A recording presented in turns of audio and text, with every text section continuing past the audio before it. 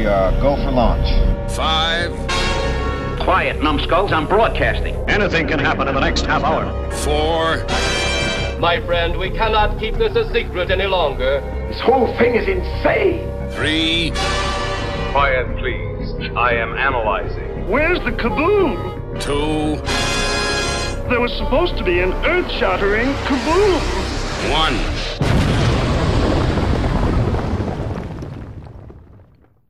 Hello, and welcome back to Planet 8, my fellow intergalactic travelers. To my side, as always, is Chief Engineer Bob. Up in our spy satellite is Reconnaissance Officer Karen. I'm your Mission Commander Larry, and we have a very special guest visiting Planet 8 today, Henry from the Geek Speak show. Welcome, Henry. Thanks. Nice to be back. And for those of you who have been listening for a while, we actually had a podcast within a podcast at a convention where we met Henry. We started talking with the Geek Speak folks, and we got into a discussion about The Last Jedi. And so we thought we'd kind of continue into that discussion today. And let's just go straight with Henry. Last Jedi, where did we leave off in that discussion? Where were you on Last Jedi? Great film or so-so film? Or let's remind the audience. Great film. We started at Creatures Con is where we were talking about. Con, that's right. And we actually were talking Star Trek, and somehow we got into Last Jedi. And yeah, right. I said, I think both of you or you and Karen, somebody said I didn't like it, and I think it was Karen or Bob. Somebody said I didn't like it either, and I said, well, I loved it. And there was like a moment of silence, like, okay. So it kind of started from there. So but again, I've said it many times on our show, on our reaction to the Last Jedi episode. It was almost 2-hour long show. Mm-hmm. I loved it. I loved the Last Jedi. It's Empire is still the best to me. Last Jedi is after New Hope, so it goes in that order. Right. And it's mainly because, to me, who I was 4 years old when I saw it was just Star Wars. It wasn't even episode 4 yet. But when I saw it in theaters at the Coronet, which is long gone, in San Francisco, I saw it there. This one, Last Jedi, more than anything, took me back to that time. And what I mean by that is it's my heroes up there, even though Han was missing, but it's my heroes the same as me. Whereas I've grown up, I've had failures, I thought things were going to go great for me, and they didn't. Mm-hmm. Same thing here. It wasn't happily ever after, Ewoks dancing. We're using stormtroopers as drums. No Chub Chub song. Yeah. And I know it's a space fantasy, and so somebody redoes it. I know it's a space fantasy, but it brought a lot of realism to it, to the characters especially. Again, to someone like me who's been there from the beginning, I saw that. I don't, same as with Star Trek, I never wanted to see, they were in their 70s at the time, but now an 80-year-old William Shatner rolling around fighting Khan or whoever, because it's just not going to happen. It won't work. It'll be a joke at that time. Same thing with now. Everybody wants to see, Luke should have had an epic battle with Kylo. Really? Then why is Rey there? It's their story. It's not Luke's story. They're just there to remind you, like, oh yeah, this is where it started. But well, he did sort of have an epic battle at the end. I mean, he did, but not. It was not physical Luke, but yeah, you can't battle much better than that. I didn't need to see that. I don't want to see that. I want to see whether they fight or whatever happens. I'm waiting for 9 to see what the resolution to Rey and Kylo and Ben, I guess now, what their story is. But with Luke, I thought it was perfect ending. And the biggest thing that everybody complains about is my favorite part when he throws the lightsaber. Like I said, I would have done the same thing at this point. I've done it many times. I just get frustrated and I just throw the microphones. Like, I had enough, no more. I hate radio. I hate doing this stuff. So I get that. And well, I think Luke fought better in Last Jedi than Obi-Wan did in Star Wars. Last Hope or first. I won't argue that point. Well, I mean, do you guys see this parallel though? This is what I saw in Obi-Wan's first, or I guess last fight in the. This is where we get in trouble because it's the first fight that we saw, but it's actually the last fight chronologically. So, I just want to say, spoiler alert, if you've never seen a Star Wars movie. You've got 41 years to catch up. Well, that's the thing, because when you first experience the first Star Wars, none of the other stuff existed. You're just there. You're seeing that for the first time. Yeah. It was all exciting. Even Obi-Wan's lightsaber duel with Darth Vader. Yeah. And of course, as the movies went on, then you could get better duels and better fights and better effects and better this and that. But taking that movie as a product of its time when it was, it was great. I'm of the opinion, right, I understand what you're saying. There's no wrong way to like Star Wars, whether you liked Luke throwing the lightsaber or whether you liked Rey picking up the mantle of the Jedi in another direction, whether you liked the original Star Wars or Empire. You may have loved the Ewoks and for your birthday did the Nub Nub song around the birthday cake. I'm not faulting the reason for liking a particular movie. It's interesting what Henry was saying in that he was a young boy, saw Star Wars, Luke meeting Ben Kenobi. What if Ben would have pulled the lightsaber out and said, "This is your father's lightsaber," and threw it over his shoulder and said, "Figure out the Force by yourself, son." and Luke just kind of like dejected, walks away in the lightsaber, trying to figure out what did Ben Kenobi mean by that. That's kind of what happened with Rey. I mean, now let's, okay, so she sees Luke and Luke throws the lightsaber away. When she's in the Mos Kitana bar, that lightsaber calls to her. Yoda speaks to her. Obi-Wan speaks to her. The Force is calling. There's this thing that's happening with this lightsaber that reaffirms to her that she has a bigger picture in this galaxy, and she believes it, and she hands it to Luke, and Luke's like, no, that's. And I understand what Henry's saying. In radio, you've had successes, you've had failures in life, and so on and so forth. But again, we go back to the first Star Wars. If Ben would have said, "This is your father's lightsaber," and threw it out the window, where would Luke's journey have taken him? But then again, wouldn't that be symbolic of Jedis and the Force and all that is more than just a lightsaber? Right, because, whether you like the prequels or you hate the prequels had a couple of scenes where they were training the quote-unquote younglings in the meaning of the Force. Yeah. There was Yoda said, "Oh, beautiful mind, the young," and that's how they're finding the planet Kamino or something like that. It kind of gets to the problem a lot of people have with Last Jedi, I think. And this is not my issue with it. I'm just vocalizing a problem I hear some people say. Is that the Star Wars movies, by and large, have all been about fate and predestination and people following a path, right? And then Last Jedi comes along and it sort of says, now throw all that out the window and carve your own path, right? And it's very difficult for people who've been following this epic for years and years that's been about, there's a lot of repetitive nature to Star Wars, which some people like or dislike. There's, like you guys are talking about fate. I mean, you can look at the Skywalker family, and there seems to be a lot of predestination. You're destined to do certain things, blah, blah, blah. And what this movie sort of says is, no, throw that out the window. Anybody can be that person that's needed, that, which is, I think is a fine message. It just breaks with what we come to expect from Star Wars, and I think that's a hanging point for a lot of folks.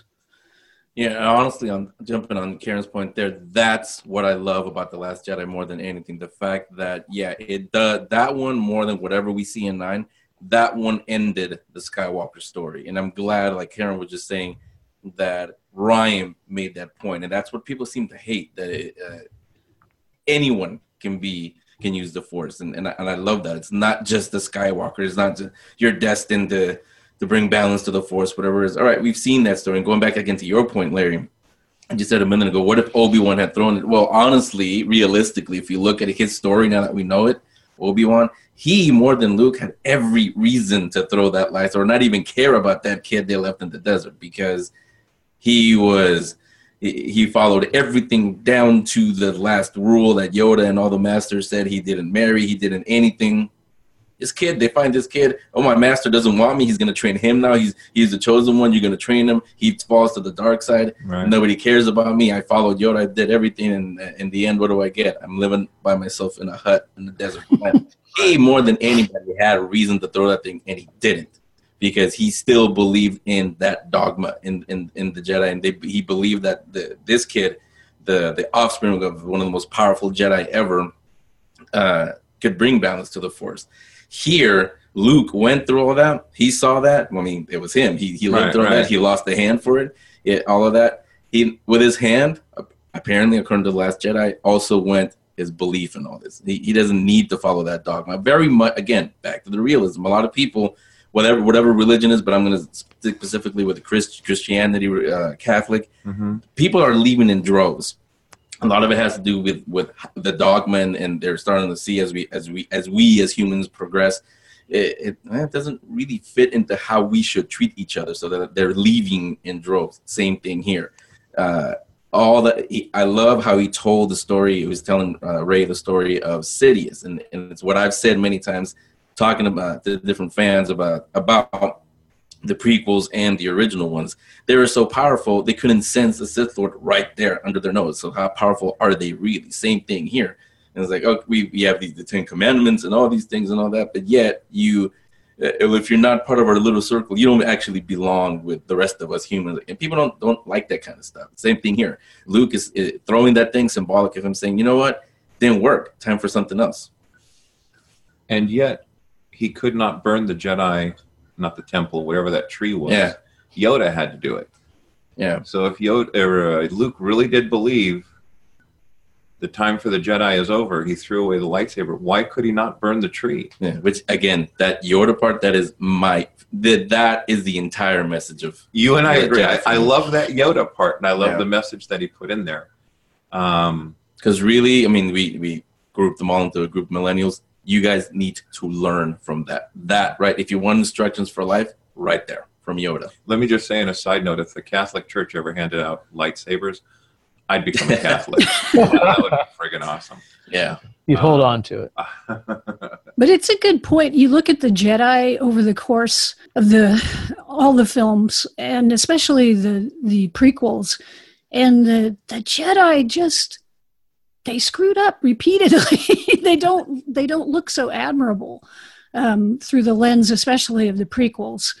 And you can see it just wasn't working. You know, there were a lot of high ideals, but the execution was not there, right? You know, they certainly messed up Anakin to a great degree, and then when you get to Luke, he doesn't really have anybody to teach him or to help him, but he seems to turn out probably better, at least by the end of the original trilogy. He's probably turned out better than anybody else because he's just kind of following his own gut instincts, which are to be a good moral person, right? So I don't know. I think that says a lot. That's a good point. And I'm wondering, did the Sith underestimate the Jedi, or how corrupt Sidious could make Vader? Because in the end, it was Anakin that defeated the Emperor, not Luke. Well, no, I was going to say we do not I've always been about the dark side. From day one when I saw it as a 4-year-old, I always loved Darth Vader. I'm all about the dark side. That's why I love Kylo Ren. Even before I knew his story, now that I do know kind of his story, I love him even more. But no, I love that. I'm glad you brought that up, because no, even though people see it as, well, he didn't see that. Yeah, in a way, Luke didn't do it, but his dad did, which is what, again, the grandson decades later does also. Yeah. In order to go all the way to the dark side, you have to get rid of the thing that you are most attached to. At that point, what was it for Anakin / Vader? His master. And throwing him over is like, okay, I'm done. He died too, but there you go. Right. Now, with Ben, same thing. What is the thing he doesn't want to admit it, but what is he most attached to? His father. He hates that's why that line is in there. He hates the fact that Rey sees Han as a father. He would have disappointed you. That was one of my favorite lines in there. Like, what did he do that disappointed Ben so much to turn to the dark side? Right. But I guess it's still a mystery of who her parents are.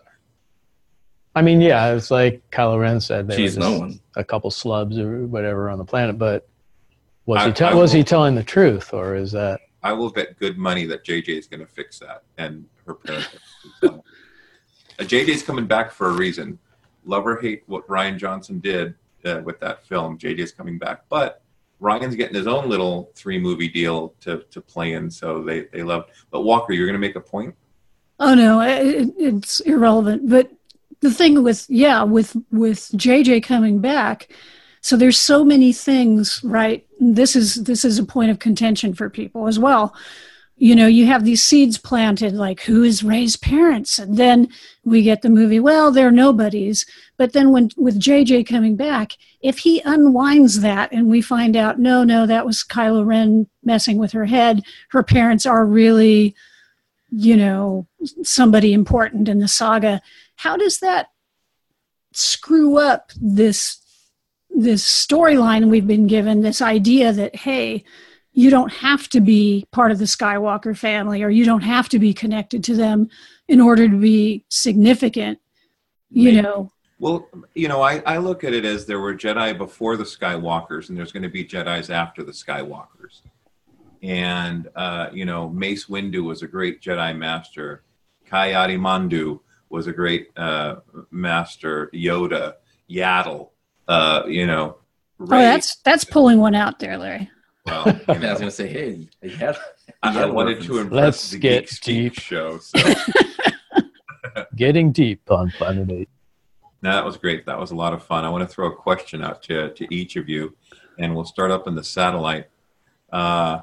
If you could pick who, or if we'll find out whose Rey's parents are, Walker, who would you say one of Rey's parents or both Rey's parents should be? I don't know. I actually do like the idea that her parents could be anonymous, that they're not connected to the rest of the Skywalker family or the peripheral characters, because that does kind of expand things. It kind of pulls us away from the old story and the Skywalker story. As much as I love, everybody knows that I'm a huge Luke Skywalker fan, and I'm not going to get on my soapbox and talk about how Star Wars is really about Luke Skywalker and not Darth Vader. I won't plunge into that today. But I did like that idea. As much as I have mixed feelings about Last Jedi, I really did enjoy most of the stuff with Rey and Kylo Ren and Luke. And I think I would just keep it as they were just a couple of people, and she happens to be just really powerful with the Force. And I think that's a good way to go. So I was happy actually with that part of Last Jedi. It's a good point. Let's go to Henry. I can go one of two ways. One is, and I again, now that it's JJ and he's notorious for doing this, going all the way back to Laws, none in purgatory, really. Mm-hmm. Same thing here. That nobody we know is her parents. From the beginning, when it was announced that we were going to have Rey, everyone saw the Solo twins, Jaina and what's her name? I forget the other guy's name. But this story is not exactly like what you saw in there, but it could end up that where they have to have one final battle, cousin against cousin or brother and sister or whatever it turns out being. So right. Hopefully it doesn't go that way, and I'm with Karen. I hope it does stay as it wasn't anybody important. Mr. Bob. Good question. I think everyone was led to believe that she was Luke's daughter at one point. And I think that was probably part of the disappointment, was that she wasn't, and she was just the daughter of a couple nobodies. Mm-hmm. But I don't know. I think if it was revealed that she was Luke's daughter, I think it would be interesting. But it would be. It would add a different dynamic to the story. And apparently we all have heard, spoiler alert, Luke is going to be in the next movie. Yeah. Force Ghost Luke? Or I don't know. Resurrected Luke? I'm going to stick with the midichlorian theory that Rey was just a manifestation of these midichlorians. Just kidding. Someone put out there that she was actually like the granddaughter of Obi-Wan. And, the whole thing about, the Skywalker bloodline and Rey has to have important parents to be an important Jedi and be powerful, whatever. Nobody ever asked who Yoda's parents were. Nobody ever asked who Obi-Wan's parents were. Nobody ever asked, Mace's parents, Mace Windu. It didn't really matter. The reason I think it matters to so many fans in this film is that, Rey was going to become the heir apparent to the next trilogy of films. And I don't know, I'm going to throw something off on the side here. I think it would have been interesting if it hadn't been Rey who was the Force user, the new Jedi. But, and kick me now because I can't remember his name. Finn. Finn? What if Finn was the Jedi and was Force sensitive and whatever? At one point in time, he did pick up the lightsaber, and he held his own for a little while with the potential new Sith Lord, Ben Solo. I mean, it's one thing to pick up a lightsaber, but he hasn't really shown any kind of Force ability at all. I mean, well, he found his way to the encampment and the water pit and stuff. I mean, that took a little doing.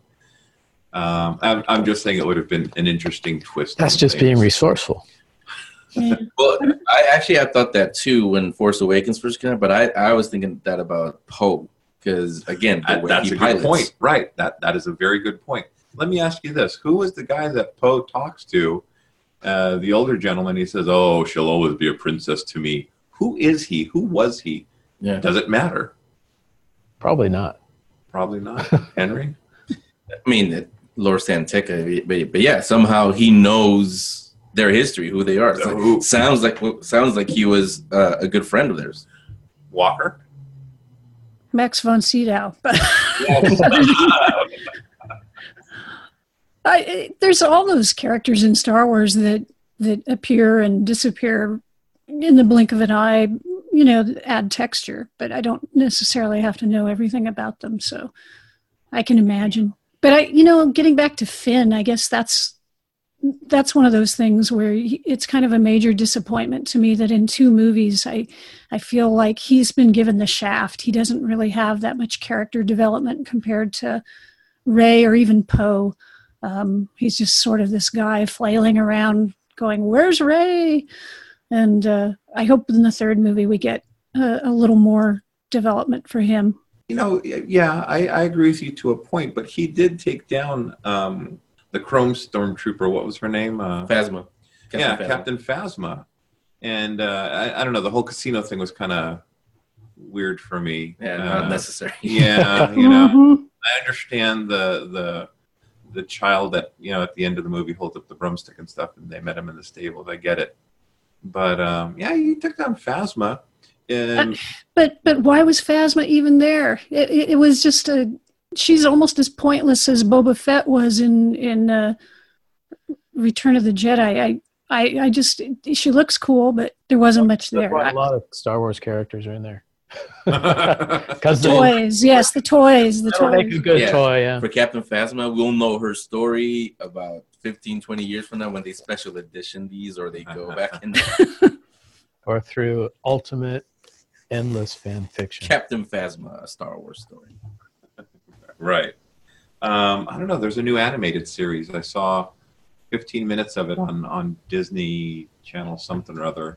Disney XD, I think. Resistance. I want to say, Star Wars Resistance or something like that. BB-8 was on it, and Poe actually was on it. And the actor's name eludes me, as most things in life. Poe? Yeah. Oscar Isaac. There you go. He actually was the voice actor in the series, too. Will Phasma's story be, shared with us in that series or not? I don't know. I think they've done a comic series on her with her background, but I haven't picked that one up. Okay. There's also a comic that tells not Poe but his parents' backstory, which is actually pretty cool. His parents were both involved in the rebellion. His mom or dad, forget which one, was actually in an A-wing and the last attack on the second Death Star. In fact, I think it was whoever it was, his mom or his dad. They were the ones that guided Luke's when he took the shuttle Tydirium at the end. It was the Poe's mom's A-wing that guided him down to Endor. That nice little connective tissue. Based on that, Henry, we need to find out who Rey's parents are, because I think that they, Well, I'll say this, and everybody who's played it, they'll know what I'm talking about, because we thought for a second they're gonna reveal it here. The video game Battlefront. When the second one came out, they added some. It's called DLC, downloadable content.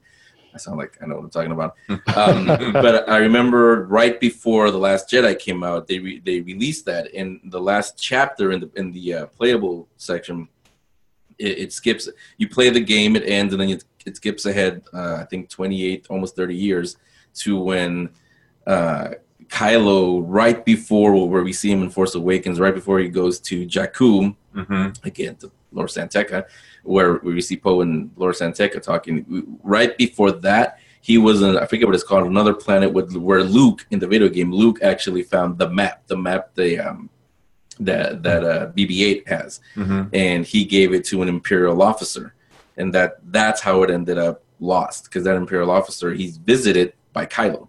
And Kylo goes into his mind, and you actually play as Kylo Ren in the game. You get to see what he sees when he's probing somebody's mind, and that's how he discovered that it was on Jakku. And those two, there's two characters in there. When it skips ahead, they talk about. They don't say the name, they don't say who, but they say my daughter. And Kylo says, "Well, I may go after your daughter now." I said, "No, stay away from my daughter, because if you do, you're not going to like how that ends." Similar to what somebody. In the second part of that DLC, it's revealed it's actually somebody else. So for a second, we were excited, like, wait, are those her parents? Yeah. But it wasn't. But it was a nice tease by Lucas Arts, who does the video games. Well, what'll be interesting is this new animated series is like, I don't know about it, but I mean, I actually have a couple episodes on my DVR, but does it take place before this timeline, after this timeline? Is it my during? understanding, it's between the end of Jedi and the beginning of Force Awakens. In the 15 minutes that I saw, they do reference General Organa, and they show her for a minute, but she doesn't talk. Her and Poe are having this discussion on this mission and whatever, and BB-8's with Poe, going around, and they're talking about the Resistance and stuff like that. So. Well, I'll have to watch before we do more podcasts. See, I need to do like Michael Keaton did in that movie Multiplicity, and just make a couple of clones of myself to keep up on all the stuff that's out there. Well, that's the thing, because I'm not really a gamer, so neither. There's a whole section of information that I'm not going to get. Right, and I can't read all the comic books that are being same with produced, comic, yeah. And I can't. So if all you're doing is following the movies, even if you're not watching the series, you're only getting half the information, most likely. Slackers. I know. You call yourself a Star Wars fan. I still need to sit down and watch some of the Marvel shows on Netflix.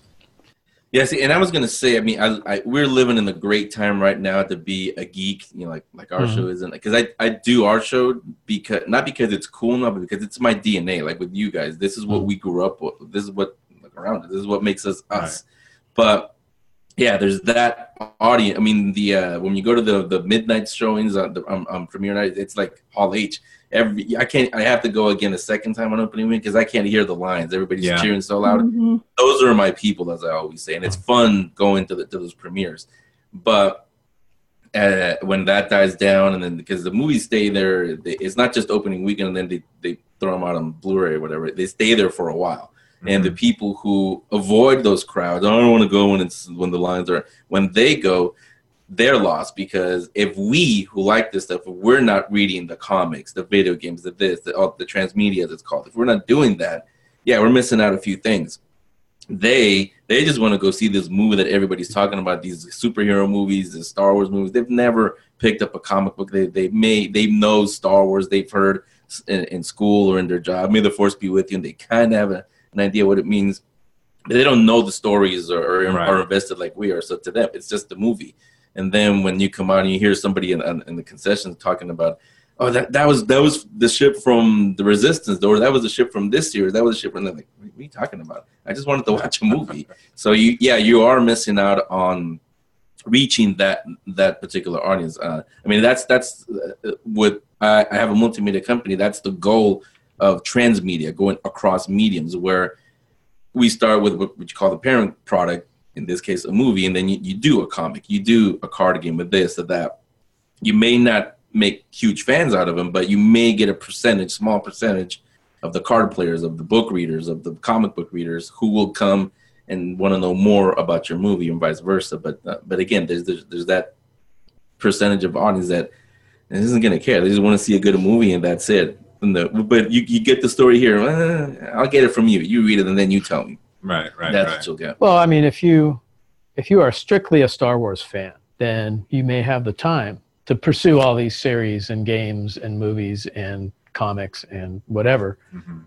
But if you have other interests, even within the genre, and you're trying to also follow all that, whether it's the Marvel movies on Netflix or Marvel Cinematic Universe or DC or Star Trek or whatever, yeah, I mean, it's hard to find the time to delve deeply into all this stuff, Well, so. Right. In our podcast, Planet 8, we'll talk about things, or we'll have our censor sweep, and I some of the references that Bob makes, like I think it's called Lupin 3.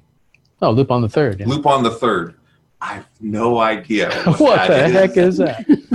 I know that I like a lot of things that Bob likes, and so at some point in time, I do need to find time to check that out.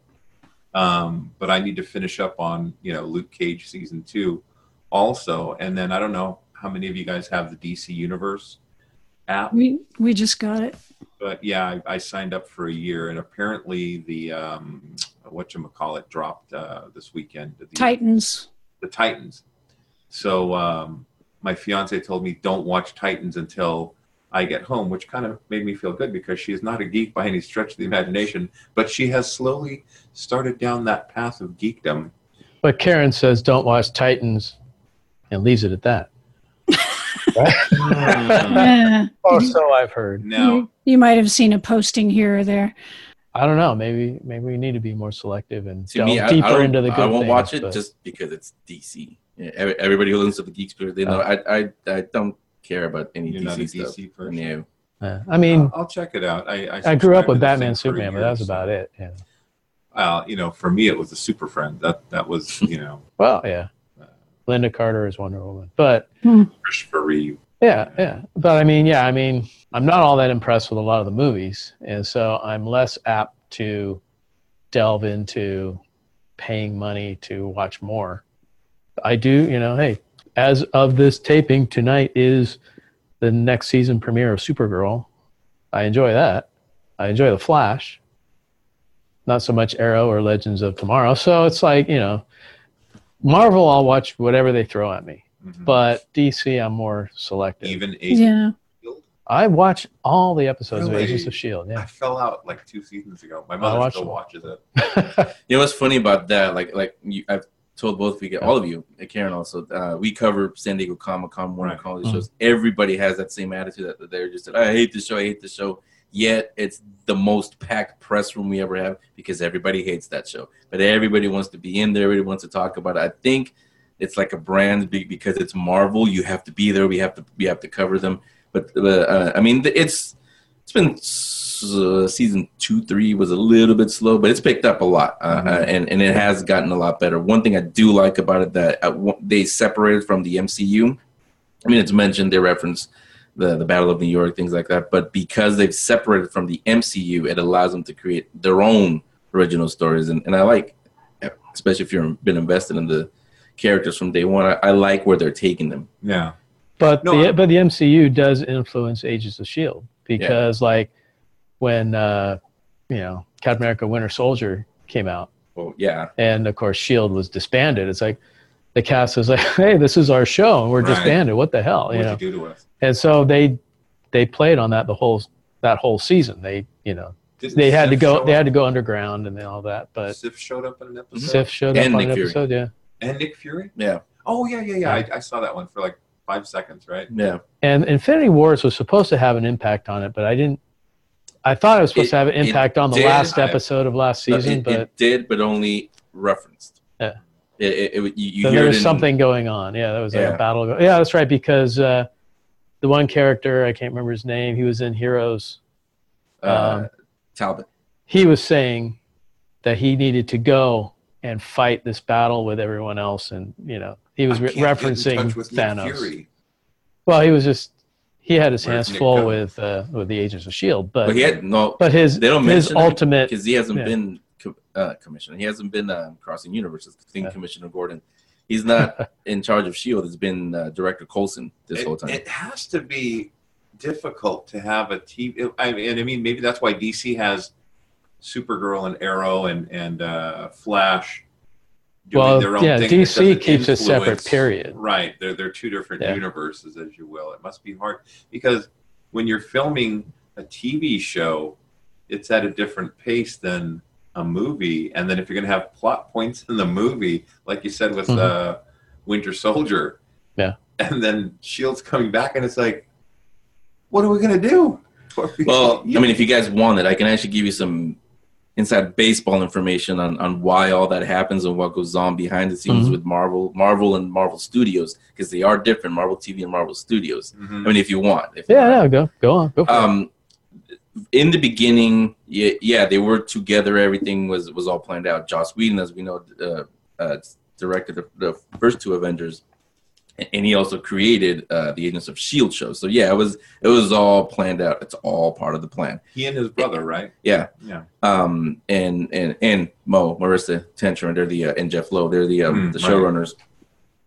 But around right after Age of Ultron, when that movie came out, right before Winter Soldier, that was still part of the plan. But that's when the breakup legally really began, because I won't get into the details, but they're pretty good at keeping things quiet. There was a little bit of turmoil behind the scenes where Kevin Feige didn't like reporting to Ike Perlmutter, who was in charge of everything, because Kevin had an idea for this, and Ike Perlmutter was in charge of Marvel Comics. He said, "Nope, we don't do that. I don't like that. I don't want to do that."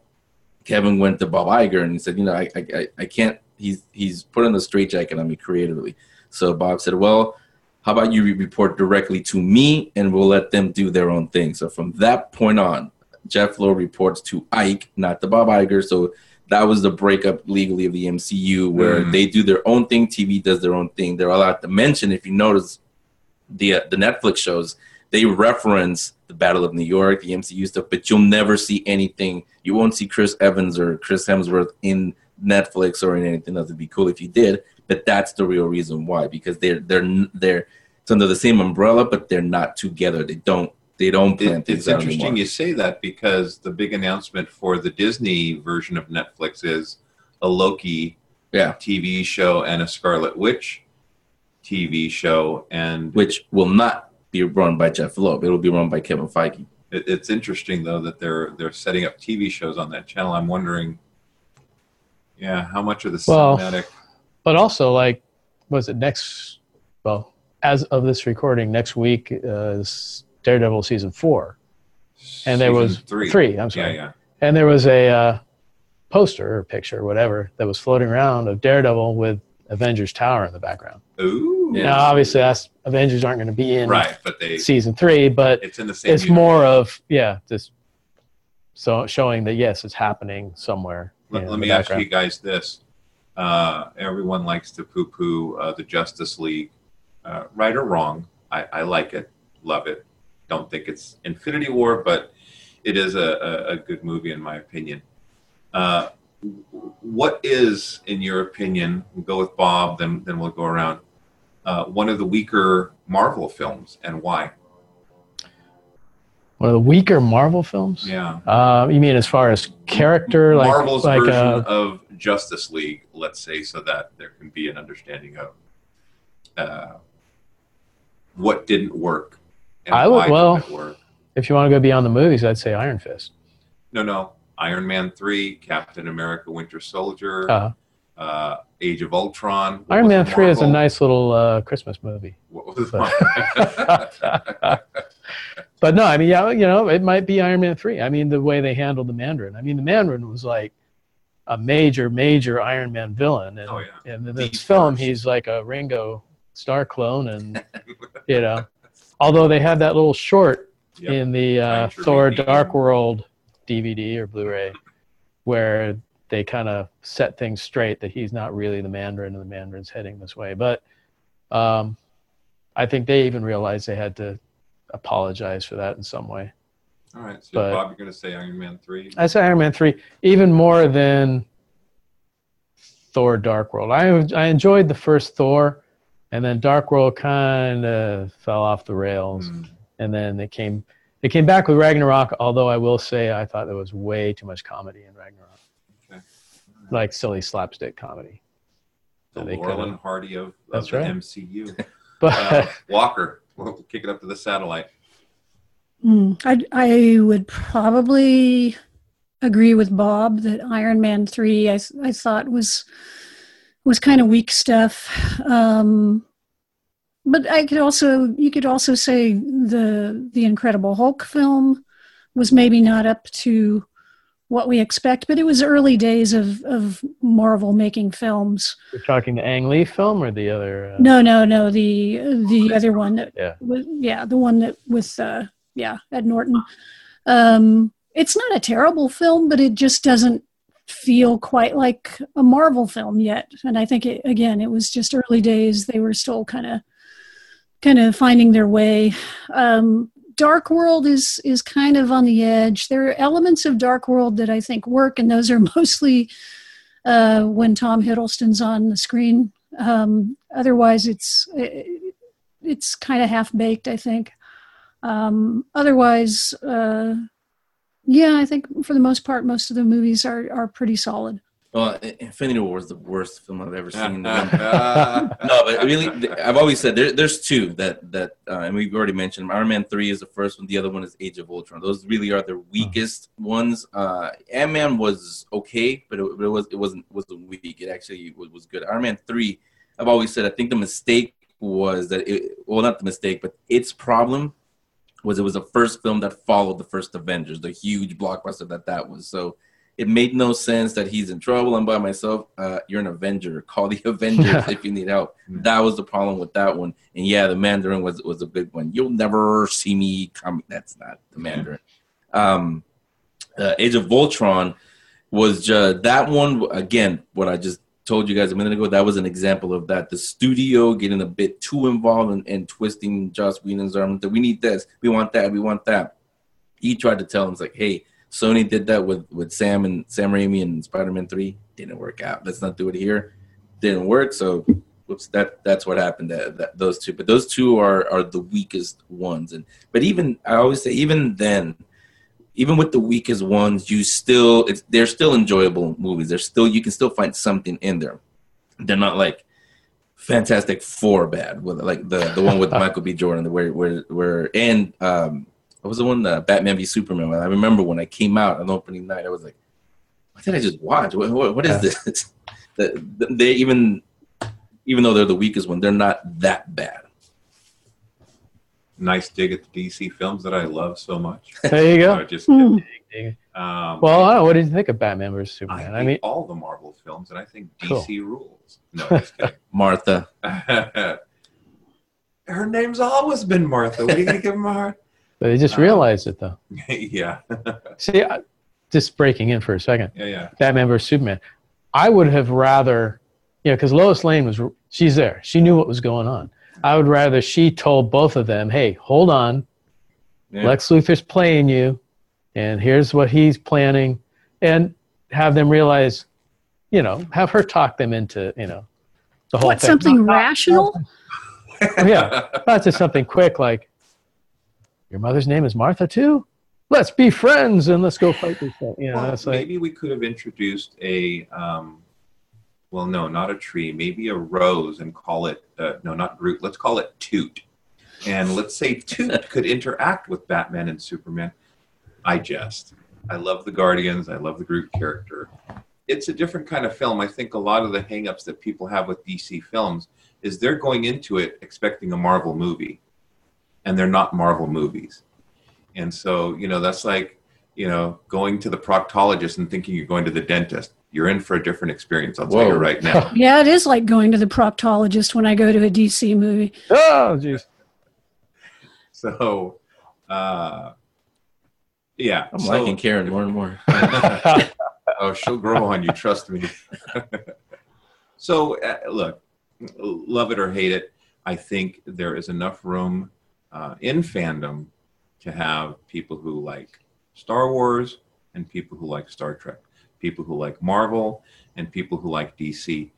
What fandom is this appreciation and love of whatever genre. That's why I never make fun of, Lupin the Third or something like that. I still don't know what it is, but who am I to critique what Bob likes or what Henry likes or why Henry likes it? Used to be that we'd all, oh, check this out. Oh, okay, no, it wasn't for me, or yes, it was for me, or whatever. Now, here on the show, we rib each other.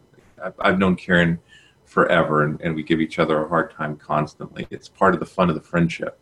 Moving forward, though, in our discussion here, I want to ask you guys another question.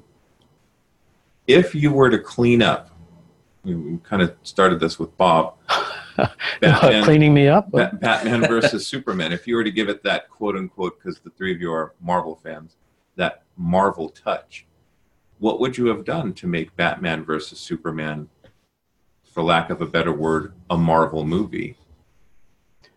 I don't think you would want to make it a Marvel movie. I think the problem with DC is they don't have a consistent vision, and they don't have a straight line to where they want to go. And it's like they have this weird... So everything needs to be connected, whether it's Ant-Man, not so much connected, but a single vision. And, like Green Lantern came out. But their vision was these two guys fight, and they're going to go... Yeah, no, I would never have them fight. All right now, but... they fought in the comics plenty too, right? But, I mean... Not to the death like that. I mean, they started off with Dark Knight. They introduced Batman by making him the Dark Knight. It just shows a lack of understanding of what that whole story was about. But anyway, I jumped in. Go ahead, Bob. Wasn't going to kill Iron Man, or Iron Man wasn't going to kill Cap, because... We had years of movies developing those characters and their relationships. It needed to be years before we got to the point where they were going to hurt each other. No, but like I say, what I was trying to say is, you had like Green Lantern, right? Green Lantern had a lot of humor in it, sort of like a Marvel movie. And then DC said, no more humor. Okay. No, that didn't work. Yeah. That's the reason it bombed. No more humor. And so then you had these movies that were like trying to be dead serious, dark, gloomy, because The Dark Knight worked so well, Right. And so they kind of just keep going off the rails and then jumping back on and then jumping back off, and it's not a consistent thing. And so I think that kind of peaked with Batman versus Superman, and really started to peak with Justice League until they changed and they brought in Joss Whedon and he did whatever he did, and who knows who did what. And it was just a convoluted mess. All apologies to Larry. No apologies needed. So, it's like that I think is Marvel's strong point, is they have Kevin Feige, and he has a vision. And even though he's got all these different directors going all different directions with all these different movies, he still corrals them into a singular vision, a singular style, a singular, way of doing it. Hashtag it's all connected. The Marvel, the Marvel way. So Walker, we'll go back to you were saying?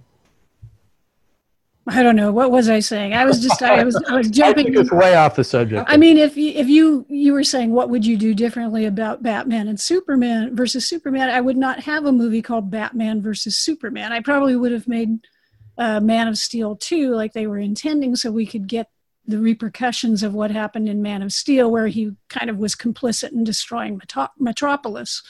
I think what they needed to do was just be patient, develop the characters, give us more understanding of these characters. There may have been some thought that, Superman, Batman, everybody knows who these characters are. Well, no, not necessarily. You need to, show us your vision of these characters. They could have brought Batman in. I would have enjoyed if they had brought Batman in similar to, and I don't remember the exact name of the cartoon version of this, the animated version of this, but they had a much more reasoned detective version of Batman who was like, who's this Superman guy? I'm going to figure it out. And they got involved in a case together. They were somewhat antagonistic. He didn't try to murder Superman. That makes a lot more sense to me than let's just go straight to the Dark Knight, which is a Batman who has been driven to the edge. There's a reason in that series that he is antagonistic towards Superman. It has to do with a geopolitical situation, too. They've known each other for years and years. I mean, Dark Knight as a story is a great story, but what it did to comics for years afterwards, and specifically what it did to Batman, and kind of making everyone think that we got to depict Batman as kind of a psychopath is really, it's done a lot of damage to that character. So yeah, I don't take any pleasure from seeing a Batman on the screen who is a broken down murderer, basically. But that seems to be where DC wants to go with him. And then his sudden like turn at the end when Superman dies, and he's like, oh, now I feel like I want to be a good person because this guy I barely knew who I tried to murder for a whole movie makes me feel like I want to be a good person. That didn't work for me at all. So yeah, I would never have had them in that situation. And they could end at the end being just like, hey, we want to achieve the same aims, but the same goals, but we have different methods. Sorry. There we go. Done. Oh, very good, very good. And actually, I was talking before we started recording. One of my nieces, and we're not going to talk about Venom, Henry. I'm going to get to your fixing of DC versus Batman. But she and her boyfriend loved the Venom film, and they were like, "Why didn't you, enjoy it that much?" And I said, "Well, because of the Spider-Man story and the way that the costume and this and that." And they had no concern, or it didn't affect their enjoyment. They loved Venom. Didn't just like it; they loved it. Well, but the symbiote, the contest of champions, and it's the same thing with Batman. They have no idea that there was a graphic novel by Frank Miller, and sure, right, and they just liked the film. And so I'm wondering, topic for another discussion, how much history do you need to know of a character to enjoy their television show or their film? For us, it's a different story. Well, for us, it's like they change it and we don't like it. Right. Whereas other people can go in, like you're saying, the younger generation go in, they have no clue that Spider-Man got this suit on a planet when all the good guys were fighting all the bad guys, and he thought it was a cool suit and brought it back to Earth, and then it became Venom. It's like, well, nobody knows, if they haven't read that old comic in Secret Wars, they have no clue. So it doesn't bother them that it's a totally different origin for Venom, or that he's standing on his own, no relation to Spider-Man. It's the same thing. I mean, I know the background between Batman and Superman. But here's my nephew, like, oh, their mothers were both named Martha. And I kind of looked at him like, really? you don't, even I have a problem with that, but that nexus works for you, kid? All right, Mr. Henry, you're going to Marvelize or fix Batman versus Superman. Would you do this, do that? Would you do like Karen and just abolish the film and say, no, you're going to do this movie instead?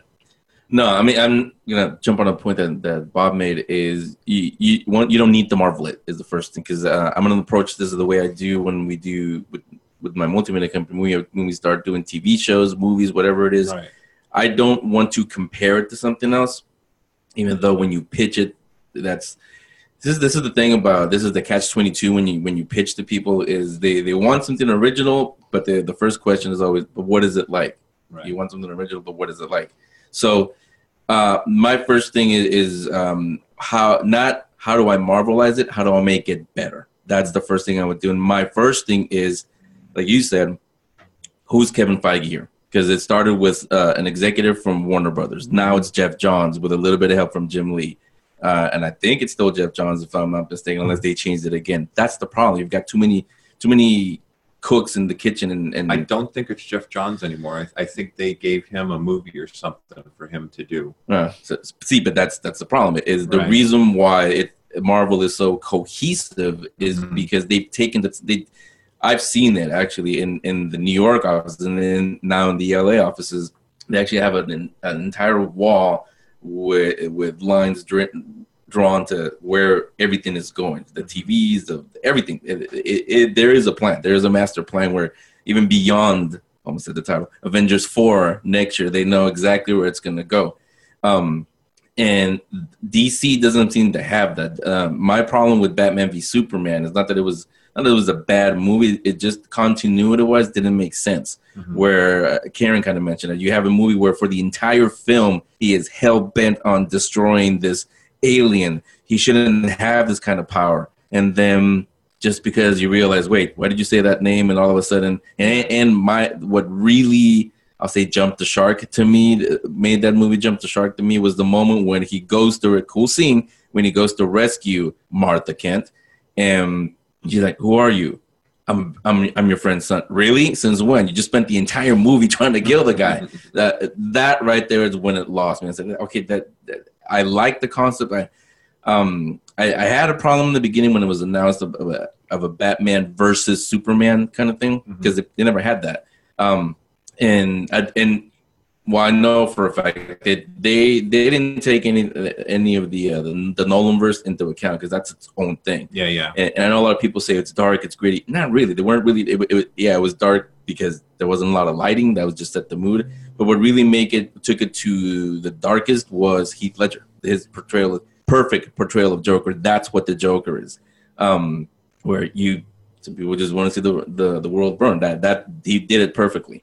But to fix them, not the marvelous, but to fix it, I would have one person in charge, a Kathleen Kennedy, a Kevin Feige, and everything, movies, whatever's going to come out of it, has to go through her or him. And then once they get the okay, and again, they have to have the final plan, and that's it. You got to ask, Jeff Johns, whoever it's going to be, it has to go through them. And then from there, okay, what do we have that's better than Marvel, that can compete with the Marvel movies?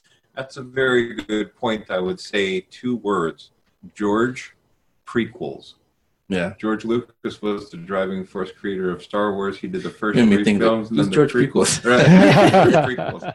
He was talking George Reeves.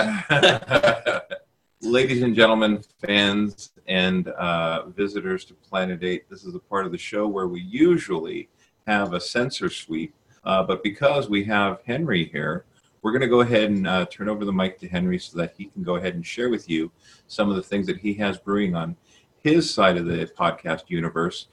So please give a listen, and please tune in to some of the shows that he's going to share with you. Henry. Thank you. Literally brewing, because as we get into December, it's cold outside, so we got it brewing and nice and warm in here. But the 3 main things we do is the Geek Speak Show. And then we also have the Week in Geek, which is a faster-paced news story. We cover a lot of the stories that don't get a lot of coverage. Like, for example, gets buried by this movie got greenlit, or the title of Episode 9, or Avengers, or whatever. Everybody knows about that. But we talk about the smaller stories that in geek culture that I know our listeners and probably the Planet 8 listeners would care about. But don't get the cover. So we talk about that. And we don't just sit there, read articles. We will tell you what the story is, and kind of like what we've been doing here, we'll comment on it. Right. And then we have the other one, Halloween is long gone now, but we Paranormal Perceptions, a new show that we have. And that one is basically that, paranormal perception. We don't go on there saying we're experts, we know everything, because like I've always said, even the paranormal experts don't know anything. Nobody knows anything about it. That's why it's called the unknown. Nobody will know until we get there. And so far, no one has come back and said, "Oh yeah, by the way, I saw this, and this." So we have those. The Geek Speak Show. Everything you can find everything on thegeekspeakshow.com. There's links to everything there. We have every Wednesday is the Geek Speak episodes. Every Friday is the Week in Geek, and Mondays is when we do we release Paranormal Perception. We're pretty much done for the year, is almost pretty much done, but we're pretty much done for the year as far as covering events, which is like where we meant at Creatures Con. Yep. But next year we're covering the usual. It's a lot of celebration. You guys may have heard of it. It's happening in Chicago at Star Wars Celebration. We're going to cover that one for sure. But I can announce now. I won't give all the details because we haven't confirmed them yet. But next year, 2019. I keep saying Super Bowl, will be San Diego Comic-Con 50, the 50th Comic-Con. Wow. half a century of celebrating the popular arts, as their banners are going to say. So we haven't been there all 50 years. I'm not even close to 50, but and half the staff that's on Comic-Con right now, they haven't been there for the whole 50 years. But they've been since we started the Geek Speak show. They've been everybody knows David Glancer's been a good friend. He's been on all the, even for non-Comic-Con. He's a huge Star Wars fan, so he was on a couple of years ago now when we did the big 40th anniversary Star Wars 40th celebration. He had to come on, and that was a really fun conversation with him. So in conjunction with them, the Geek Speak show, we're gonna on preview night next year for Comic-Con. We're gonna do I'm not sure yet where the location is. Again, I'm not gonna give the details, but we're renting out a location. Probably somewhere in the Gaslamp district, and yeah, I know everybody has the pre-Comic-Con parties, the gatherings, the get together, all that stuff. Ours is going to be to celebrate Comic-Con. So we're going to invite David and a lot of the staff from Comic-Con, including some that are no longer there but have been there. They were part of this 50-year journey. Right. They're going to be there. There's one nightclub that has one side of the wall is a huge LED screen. And we want that one be so we can show the history of Comic-Con. We can show slides, we can show video, everything. I can say it now, even though we haven't really confirmed it, but it looks like they want to do it. Kevin Feige will probably be there, and a few of the Marvel people, because everybody knows the reason why Comic-Con exploded to what it is now was because in 2007 and to now, Marvel's presentations is a show within a show, and everybody goes there just for the Marvel presentation in Hall H. So they are obviously a huge part this past decade and a half. So they'll be there to do that. And anybody else that wants to come. And not sure yet how we're going to do it. I don't want to do it like the way they do the tickets where like in 2 seconds they're gone, and people who always wanted to go, you can't go. We're trying to make it open to everybody. I mean, there's limitations how many people the club can fit. But we're trying to make it to everybody, and you don't have to have a Comic-Con badge. So if you're in the area, you want to be there for preview night, just to take in the sites and go join us for that, you can do that. But all details will be coming up pretty soon. But I can tell you guys now, that's what the Geek Speak show, what we're going to be doing next year on preview night to start the 50 2019. Yeah. All so, right. I think that's it. Yeah, that's it. And if folks want to find you, what's the best way to find you out on the interwebs? Everything on thegeekspeakshow.com. Okay. Wow. So San Diego Comic-Con started 78, 79? Yeah. 78? It's math. I'm not 68. No, 69. Well, whatever 50 years ago next year. 69 to 19 would be 50. Oh, okay. Gotcha. All right. 68 to 18. So that's what there is here. He doesn't math. I went there in 80. Yeah, so I guess I was like 10 or 12 Comic-Cons in or something like that. Many moons ago. 1980 was cool. Monkey Punch was there, and Monkey Punch created Lupin the Third. I have been educated. That's right. Walker, when was your first trip to Comic-Con? When I was a wee child. It was in 1975. 75. You got me beat. Awesome. Well, wait. When is Planet 8 going to be there? Whenever we get big enough for them to let us. We will see, Henry. I may join you on preview night. I have a niece that stays down in San Diego, so you guys will get red carpet treatment if you make it out there. I appreciate it. I haven't been there since 2011.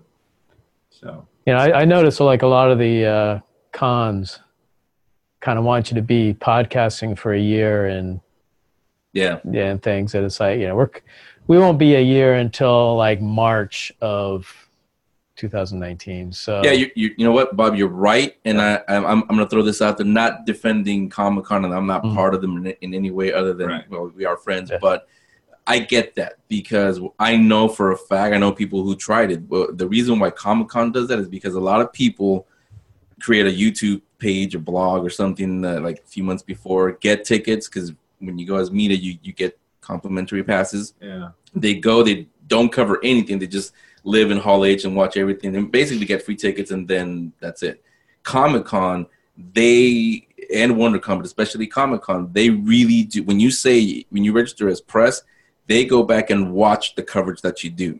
Oh, good. So if they see that you didn't cover anything, the next year you will not be accepted again. And people say, "Oh, Comic-Con didn't accept me; they gave me a badge." Well, yeah, but you didn't do anything, so they know oh, these guys are just getting free They badges. filter That's why they do that. Good. Keep it legit. Yeah.